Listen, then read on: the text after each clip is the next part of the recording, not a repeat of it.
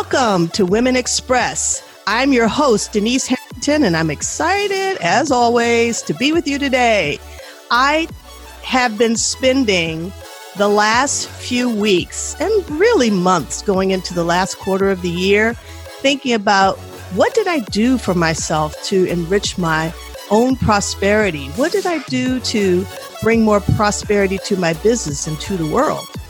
And as I'm heading closer and closer to the Christmas season, the season of what we call generosity, I felt that it was a great idea to bring to you someone that I really, really have actually grown to adore in my day-to-day experience, but also as a friend.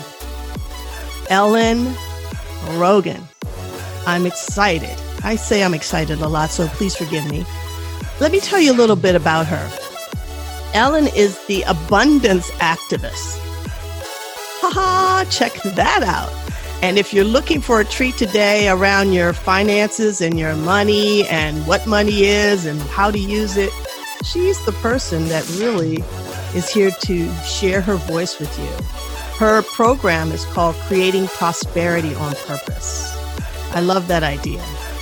Ellen and I had a long conversation when we did our pre-interview talk, and just places because of what she said inspired me to have a second look at what it is that I'm doing with my prosperity and how I can expand. I have to tell you, I started thinking, okay, I got to invest a little bit more. And then the next thing was, okay, I'm not asking for enough for myself. And believe me, I've been in business for 28 years now. And I've done well for myself, but I have not asked for enough as a woman. And I say as a woman, because we've had other guests that have come on this program and talked about, on this podcast, and they've talked about equity, financial equity. I know for a fact that I do incredible work and I don't ask for enough. I really don't. I'm going into 2020 with this in mind, that I'm going to ask for more. The other thing, when I first started doing work with women, people used to tell me, don't charge them so much. And I remember when I first started almost 20 years ago doing this work, I said, no, you have to get a voice. You have to go ask your employer, go ask your boss for the money that you deserve, because I can tell you, every penny that you ask for, you work for it, you earn that. So I don't go down in price for the programs that are offered. I really challenge women, and I challenge those of you who are listening. It's easy to go out and buy yourself a pair of, red bottoms, Louis Vuittons. How easy is it for you to invest in your future, to think about, I could own, let's get way out there, I could own a block of houses. I could own my first house. I could own a share in a company. I could be on a board and get paid for it. I know lots of us are out there on boards. I've been on boards where I don't get paid. It's a lot of fun, but I can tell you my business will always be the first in that. So what about being on a board and get paid for it? So these are some of the things have been going through my mind, and I just wanted to share with you that going into 2020, I'm going to go for it. I'm going to go ahead and figure out ways to bring that prosperity into my life and live a more abundant and a more opulent life, a life where there's plenty and beauty, and it's reoccurring, and it's plenishing. I love that word. And that I'm thriving and flourishing for myself first. And of course, because I always bring more to those around me. Let me tell you about Ellen, because as you now know where my focus is today with her. I could see her taking notes, so I know that she's got some great ideas. Ellen is a CPA and a CFP. And in my talk, she's going to enlighten the way you see and approach money. Ellen takes a unique approach to creating prosperity and success. Money can be a mystery and complicated, a source of great stress, hallelujah on that one, and confusion. And I think downright just not knowing. At other times, money brings tremendous joy and fulfillment. Even smart, successful women can be fearful and mystified when it comes to their money. Whether you're running a business or planning your personal finances, Ellen will show you a better way through creating prosperity on purpose. Ellen is committed to sharing her career wisdom about money and finances to increase your financial acumen. And she is a New York bestseller of Picture Your Prosperity and Smart Money Moves to Turn Your Vision into Reality. I had so much fun, as I said in my pre-interview with you, Ellen. This talk that she will bring with you and to you, my friends out there, of which we're getting to be more and more, she'll give you the tools to create money magic. Welcome, Ellen. Here we go. Woo-hoo. Oh, I'm so excited, Denise. Thank you so much for inviting me. Yeah. I mean, I have one source of a friend, Deborah Poneman, who's been on the show, and she spoke about Yes to Success. And Deborah has turned me on to some of the best people. As soon as I talked to you, I just knew we have to be friends. We have to be friends forever. Love that. Love that. We love Deborah. We love Deborah. So I really wanted you to talk about being a creator of our own source of revenue and of money and finances. And I felt because we are preparing to set those goals for the new year and we're going towards the end of the year and some of us are out there shopping too much and some of us are giving away, I wanted to talk about the basics first and then go into generosity and how to look at that. And then what is prosperity and abundance? Those three things, the basics, how to really deal with generosity, how to receive. Mm-hmm. How about that? How to receive money. I'd like to hear about that. And then prosperity and abundance. What do you think? Wow. Okay. That's a lot. Do we have like 5 or 6 hours, Denise? Yeah. Yeah. So the basics are really interesting because when I think you think about the basics of personal financial planning or planning for your business, you tend to think initially about budgeting and tracking and all that. And I think that's important. And I want to come back to that. But I think the thing that isn't talked about as much as it should, that I also think is part of the basics, is what do you really believe about money? We are brought up since we're very, very little people, seeing about how money works in the world. Mm-hmm. And I think that many adults don't realize what an impact that has on how you're dealing with money today. Wow. So I gave a workshop last week and we had people go through kind of their money upbringing, right? Like what was money like growing up in your family? And I don't know why I assumed everyone realizes this is such a big impact on what shows up today. And there was many women in the room, and this was actually a workshop given at a pretty conscious place in Chicago called the Infinity Foundation, which brings in all sorts of transformational leaders. And I actually met Deborah Poneman initially through Infinity. And there was many women in the room who said, oh my gosh, I never even realized how my money upbringing was having an impact on me today. So let me give you an example of what I mean. When I think about what money was like growing up in my family, we were lucky. My mom didn't really have to work to bring in money. It was my dad's job. And so when I was little, my parents never talked to me about money. They didn't really teach me anything, but everything I learned was kind of through them. And some of the things were really excellent.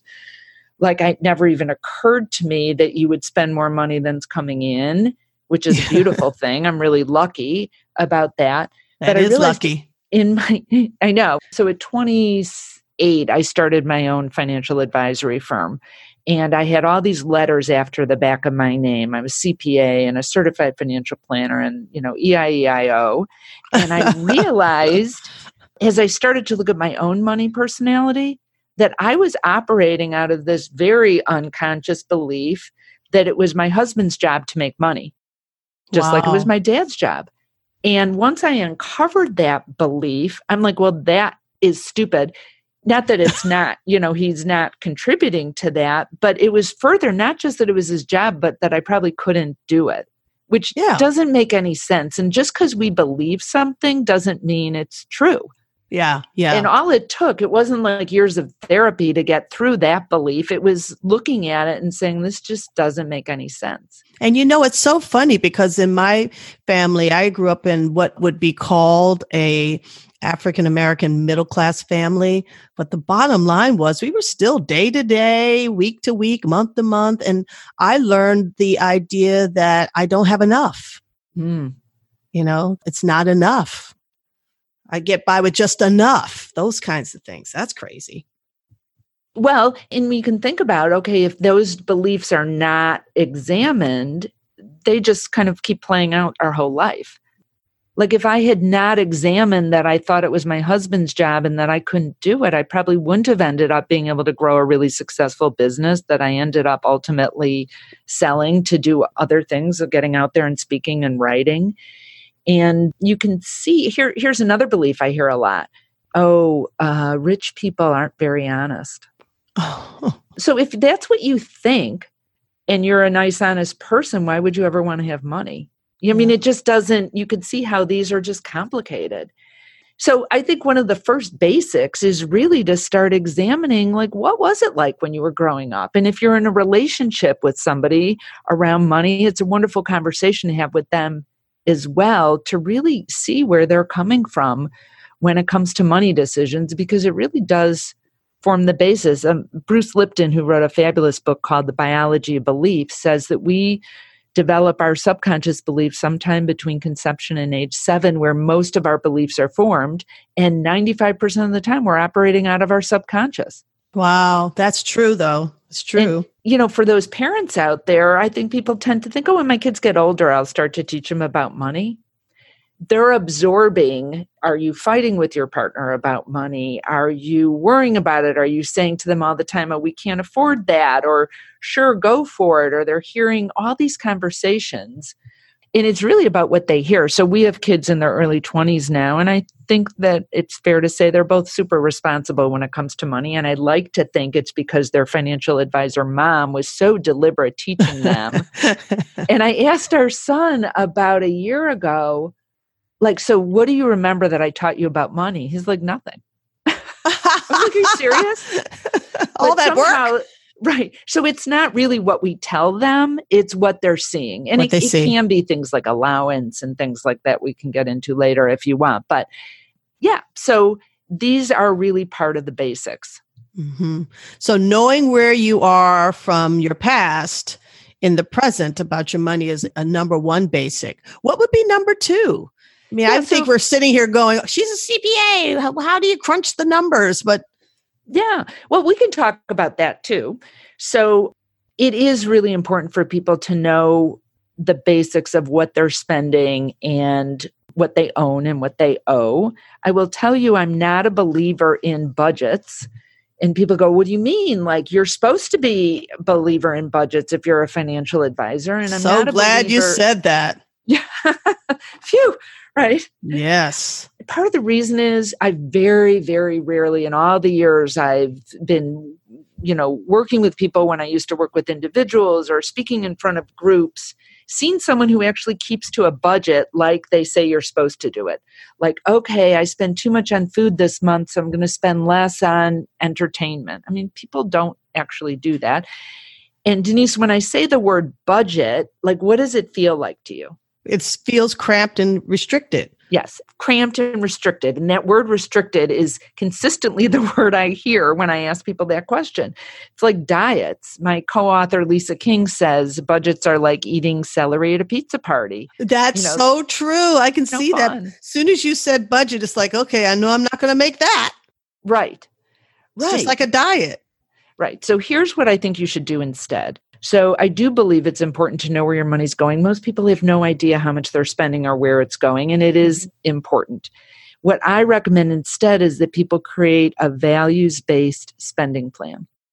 So a values-based spending plan is where you do track everything that you've spent. So maybe you go back the last 6 months or you do it going forward. There's lots of online tools like Mint, MINT, or Quicken that can help you with this. You look at what you've spent, and instead of the traditional way of looking at things like what are my fixed expenses, like my mortgage or rent and variable expenses, you look at what it is that you really value. Like what's most important to you, and you categorize your categories of expenses in A, B, and C priorities. Oh, wow. So an A priority is like, this is so important. Like I'm willing to give up a lot of other stuff to continue to do this. And a C priority might be, meh. So maybe a C priority, I'll use the whole Starbucks thing because it kind of makes me nauseous when people are like, oh, don't get the latte. Well, if your latte is your A, like that is your joy of every day to sit and sip it, or you do creative work sitting in the coffee shop, then get the friggin' latte. If it is not, because it's just like convenient and you don't really care, then don't spend the $4 a day on your fancy latte, like make it at home. Mm-hmm. I want to tell a quick story about a woman from Chicago who had been at one of our workshops. And for the first time, she was in her 50s and had never looked at what she was really spending her money on and did the hard work. Like it is not for most people, not everyone, but for most people, it's not that fun to go through and track all this. She went through that activity and she started to do her A, B, and C priorities. And she realized her house was no longer an A priority. So that means everything that goes with the house, the real estate taxes, the insurance. She had a big mortgage. She lived in this house since her kids were little. She was now divorced. Her kids were out of the house. She happened to be working in a family business that she hated working in. Oh my goodness. Wow. And she ended up making a big decision just from this one activity of tracking her spending, of saying, I want to get rid of this house. When she sold her house, she got rid of a bunch of junk she had in her house. So she cleared clutter. She got rid of her big mortgage. She had some debt she was able to pay off with the equity in her house. She bought a little teeny condo overlooking Lake Michigan. Wow. Realized she had cut her expenses so much she could get out of her family business, and so much happier. So for some people that might not, it might seem like, oh my God, she sold her house, but it was really all about setting priorities. And so these things you think you have to have, whether it's your house or a car or something that you've had, or maybe that's something you aspire to have and you want to create more space, more money to actually be able to save for those things. This is really a beautiful activity to go through and much more deliberate. You might want a backyard with some flowers and you are living in an apartment right now. That's right. Or if you're like me, who never gardens, and my husband and I wish we were married to a third person that thought that was fun. Eventually we'll be like, yeah, we don't need this anymore because it's not something we value anyway. It's true. It's true. I'm starting to take a look at that. I'll just say as an aside, my millennial child has been telling me, you got to tell people in the podcast more about yourself. So I will. A little bit about myself is I'm an empty nester now, and I'm single, and I live in suburbia, and it's beautiful. We have deer and fox and, all the little critters that are in suburbia right outside of DC, as a matter of fact. So it's kind of strange, but we do. And I love to hear all the birds singing, but it takes me almost 45 minutes to get into DC where single people hang out. So I'm starting to think I want a really, really nice size townhouse closer to Washington, D.C. And that may mean letting go of my suburban, wonderful backyard, have barbecues that no one comes to anymore, and going into town and meeting people because that's what's happening. I'm meeting people at the wharf, and we're going to 12 Stories, and we're doing these things, I'm going to the galleries. What the heck? 45 minutes? You kidding me? Well, and so it's a really good point about how this values-based spending plan changes over time, because we change. Mm-hmm. Everything's always changing. Yeah. And I think the more deliberate you can be with your money, that more you can create the life that you want and use it as it's supposed to be, the tool to create what you most want for yourself. I love that. A tool to create what you want for yourself. All right. So there's some basics, ladies. And you know what? I'm hearing that men are out there too. So some basics for everyone. Tell me about this. We're going into the Christmas season, and tell me a little bit about how the spending frenzy goes and what we should do about generosity, and what should we do about those bonuses that we deserve. Those things are going to be coming to us. Generosity, shopping like nutties, and then what about those bonuses? What should we do with those things? Yeah. Okay, so let's start with the spending, and I'm going to really transparent about this. So I'm Jewish, and the holidays are different for us.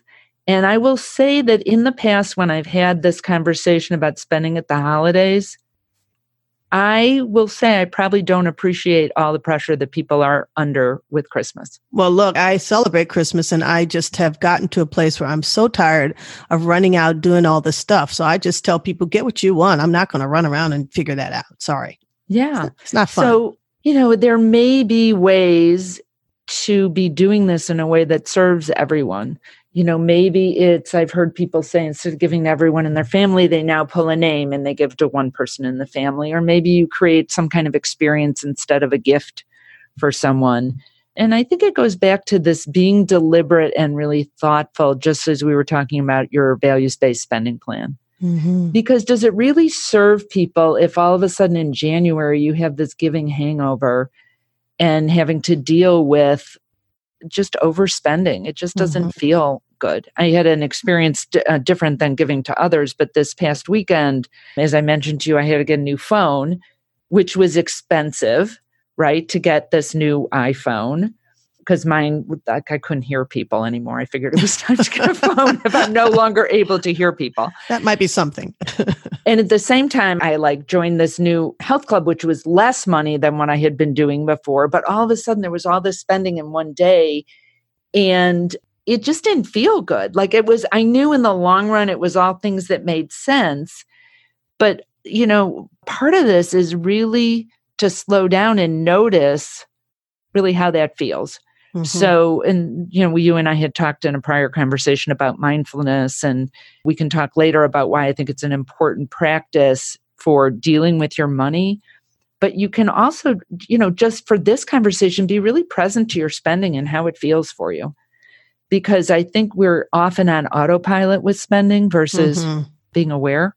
I would agree with that.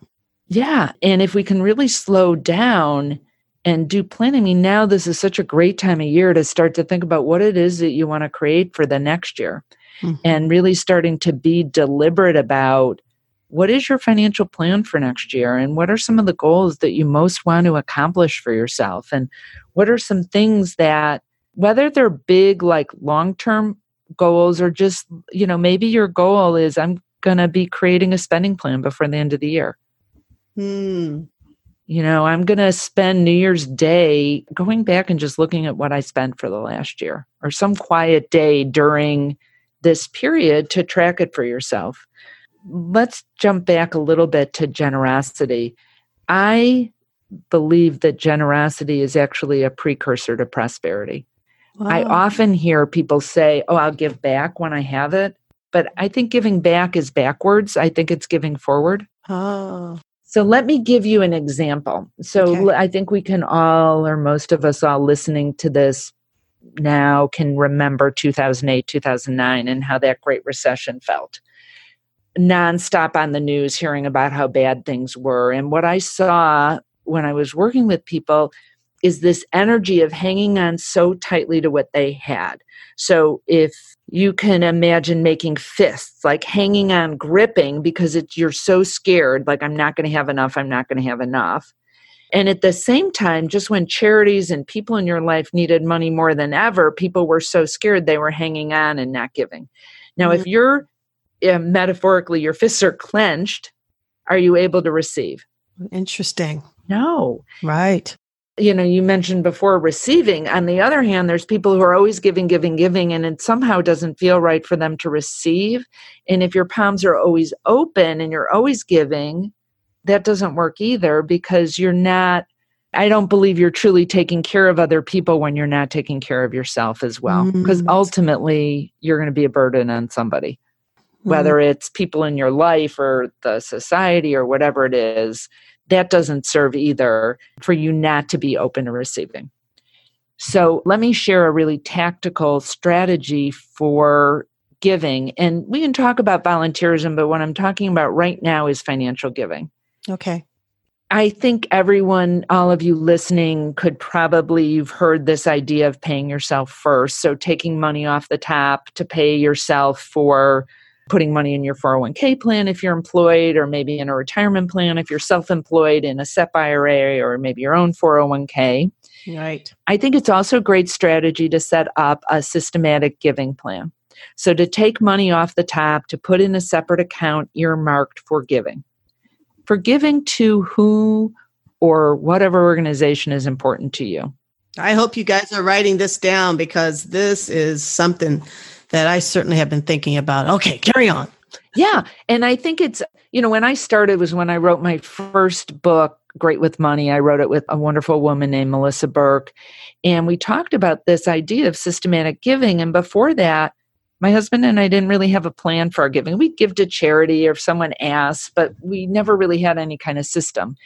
And when I started writing that book, I started taking a percentage of my income and putting it into a separate account earmarked for giving. So we do 10%. It doesn't have to be 10. It can be 2 or 15 or whatever speaks to you.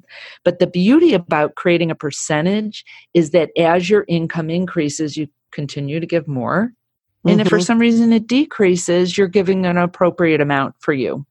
And it does a couple things. So let's first talk about a percentage. The benefit of a percentage is hopefully over time, as your income goes up, you are giving more, but we can get into something called anchoring, which is where we think of a number and it sounds like a big number. So let me give you an example. Years ago, I worked with someone who was a physician, and it was a couple I was working with. He was the doctor and he made well over $1 million. So a lot of money. And I remember having the conversation with them and he said, oh, we give $10,000 to charity. And that was a lot of money. And it is a lot of money. But on $1 million, it's not that much money. Yes. But when he was a medical student, he probably couldn't even imagine giving $10,000. Right? So that's one thing that it gets you out of the anchoring. The thing about putting it in a separate account is it lets you be super deliberate. So my husband and I know what we have available to give. Our comfort level with giving, and as I study more of this and talk to people, everybody's different on this. Like some of you may just give to causes that are your causes. Stephen and I are happy. We really want to give to our causes, but if a friend of ours is raising money for something, we want to support their good work in the world. I see that. Unless it's like something we're morally opposed to, which they're probably not our good friend if they're doing that. But we were happy to give, and it's like giving a standing ovation to their good work in the world. So we found that we're giving more money because we know what we have allocated before. And it just feels better than like, I have to write another check or I'm giving my credit card again. And what I found, and people have told me over and over, is when they start giving on a systematic basis, more flows into them. Wow. That seems contrary, doesn't it? It does. And it's not just this metaphysical concept, Denise, about what goes around comes around, which I believe, but there's actually been studies that have shown that people that are more generous make more money. Oh. Countries that are more generous, like the United States, have higher GDPs. There's something called subjective wealth, which is this idea that when you give, you've triggered something in your mind that makes you feel like you're more wealthy. So they found that giving $500 to charity gives you the same buzz as getting a $10,000 raise. Isn't that interesting? Wow. That makes it a little easier to give. Yeah, it feels good. And when you feel wealthier, you're going to be acting as if you're more wealthy. And to, the conversation we started with, this idea of being more open to receiving and being out there in a different way in the world, I do believe it brings more back to you. I can really relate to that clinching conversation that you had about going through the recession, because there's still, and I think this is something to take a look at, there's still a little bit of me that's clinching. And I think that that's why I'm not prospering, because I move in the way that I want. I moved to DC from Portland, Oregon, in the middle of that whole recession. And my business was really connected to some of it to the building industry. So things just dropped. And it was really kind of scary. I made it through because I'm resourceful, but I think I still have a little bit of leftover clinching going on. Yeah. Yeah. And I'm noticing, as I left my financial advisory practice and now speaking consulting, it's giving me an opportunity to notice when I'm feeling that for myself and to just know like, okay, this is where the mindfulness comes in. Okay, noticing, what does that really feel like? Mm-hmm. Is that helping me or not? And not necessarily beating yourself up for it, but the more you can notice it, what I know is that when I'm thinking scarcity thoughts, it's not going to help me create more of what I want. And to just go, oh, there's a fear-based thought. Here's one quick tool when you catch yourself thinking a thought like, oh my God, what if we go into another recession? What if it turns into 2008 again? Like that whole death spiral of worry, which is easy to get into. Oh my goodness. Right? So, one thing when you catch yourself thinking those thoughts is if you can just say, cancel that thought, clear it away, and replace it with something that you want instead. Like you said, okay, oh my God, oh, I'm resourceful. I love that. Cancel, clear, replace. Yeah. Love it. Yeah. So, these are all tools that are super important, and they may seem less practical than we think they're supposed to be. But we know if all it took were people knowing how to budget, then no one would have credit card debt unless it was only situational, right? Like all of a sudden they lost their job. But if that was the case, they'd have an emergency reserve. I mean, we know what to do, but there's all these other forces in place. So if you can have tools that can help you uncover those subconscious beliefs and deal with them when they're there, super helpful. Wow. Yeah, I can actually feel the buzz around me just talking about it, the thriving of my business, which is where I want it to go. I want it to go to next level thriving. So yay, cancel, clear, replace. I just replaced it. Good. Yay. Yeah. Everybody out there, replace. Let's get this prosperity rolling in. Yeah. And let me just mention another important related part to this. When we were talking about mindfulness or having a contemplative practice, I used to say when I would speak like, oh, meditation's a good idea. I actually think it's crucial now for success. I know you're a meditator. Yeah, I am. We all need a way to deal with all the thoughts that we have. We have 50 to 70,000 thoughts a day, and many of them aren't positive. I know. It's so true. Well, I've been a meditator for a long time, and I'm also a teacher of meditation. I can tell you recently, I was kind of in this spiral that you were talking about. And I looked at myself and you've been meditating for all these years. So I'd started meditating more. Yeah. And doing a lot of that canceling because I realized these were just tapes that were running in my head. It's like, wait a minute. So I started listening to affirmations again and started to meditate more often and all the things that really help you become much more positive about yourself. Is that what you're saying?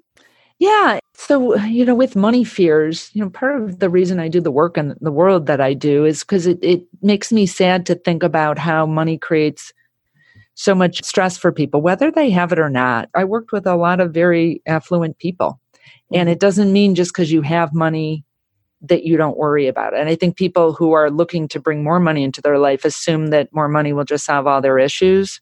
But I worked with people with millions of dollars, and they were often really worried about things. So it's not necessarily the answer. Having a contemplative practice, whether it's sitting in meditation or walking in nature, whatever it is, helps you to start to observe what some of these thoughts are. I am in the process of finishing up a mindfulness teacher training through the Search Inside Yourself Leadership Institute. And one of the requirements of our teacher training was to go on at least a 5-day silent retreat.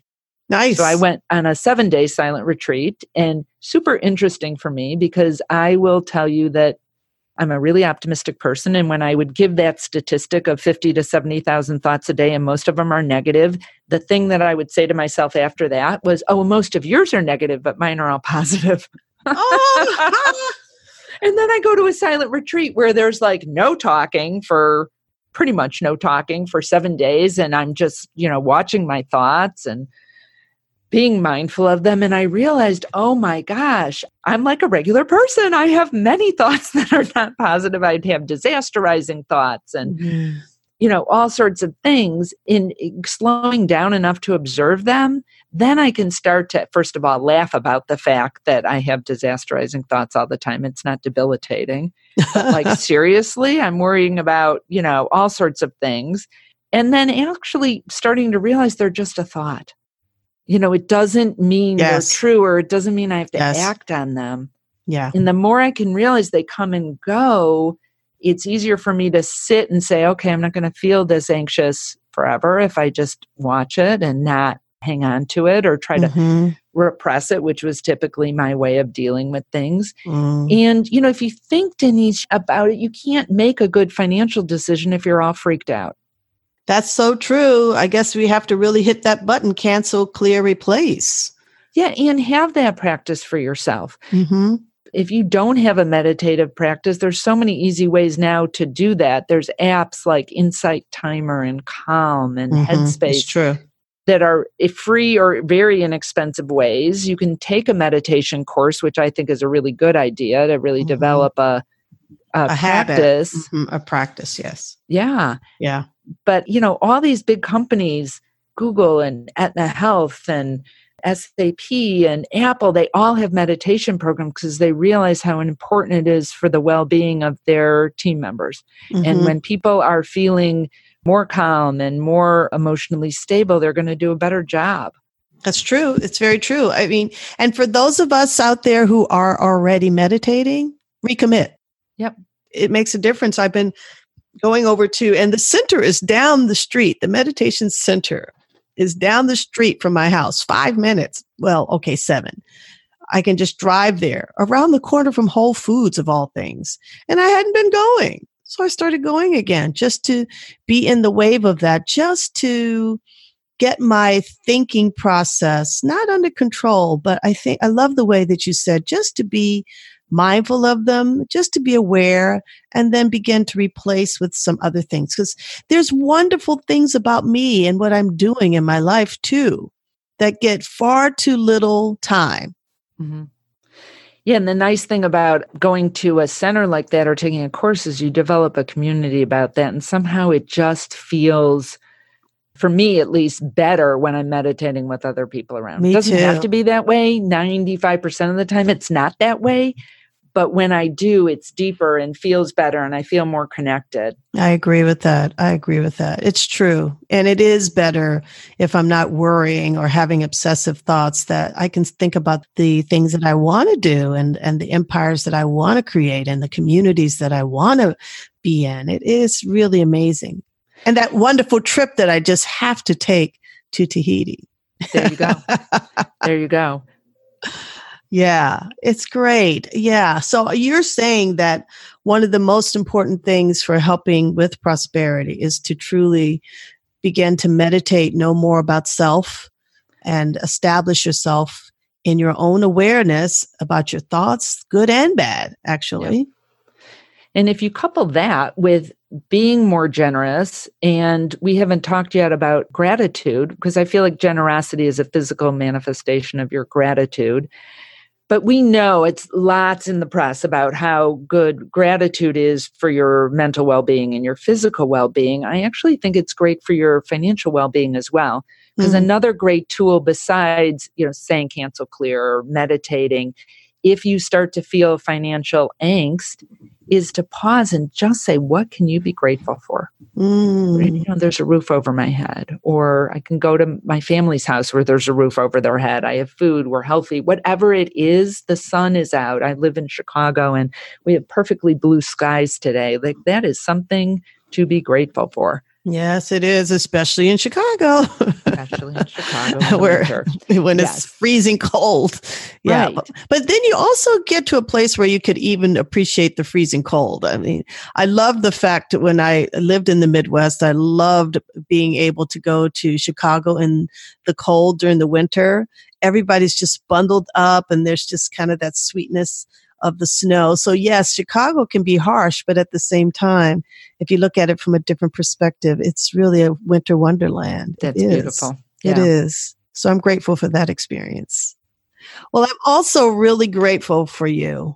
I really am. I've learned so much about not only my finances from you, but I've also learned a lot about just myself and appreciating myself and knowing that without that budget, I can create a plan. I can create a roadmap, a GPS system for myself that will take me to all kinds of places, not an end, but many avenues of experience and success and money and, lavish abundance. I just am so thankful to have your wisdom be a part of my podcast. Oh, what a joy to be here with you, Denise. Thank you so much for the opportunity. You're more than welcome. And I'm going to be on your podcast too.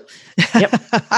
We don't know what I'm talking about, but I think we'll pull something out of the hat today.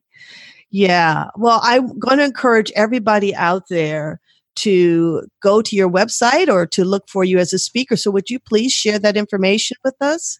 Sure. So if you go to ellenrogin.com, that's ELLENROGIN.com. And if you actually go to ellenrogin.com/goodies, there's some free downloads for you that will be hopefully helpful on your road to prosperity. And if you're interested, our book is called Picture Your Prosperity, and that's available at Amazon. And I really think it's an awesome book. Oh, Picture Your Prosperity. I love it. I just love it. A lot of people are saying that women are the present and the future of the greatness of this world. And I know you travel around the world. You just got back from Croatia and you carry your knowledge and your wisdom around the world. Would you agree with that concept, that idea? Yeah. And actually what really inspires me to help people, but really women, stand in their power around money is what I know is that when women can get past the question of, am I going to be okay, to how much can I give, that we will change the world. There's this statistic that something like $20 trillion is going to pass into the control of women in the next 10 years. And if just 10% of that was used for positive change, every child on the planet would be fed and educated, and money for research for autism and Alzheimer's and breast cancer would increase tenfold, and it will make a difference. So we are the change makers. You probably had heard the quote from the Dalai Lama at the 2009 Vancouver Peace Conference that the world will be changed by the Western woman. I don't just think it's the Western woman either.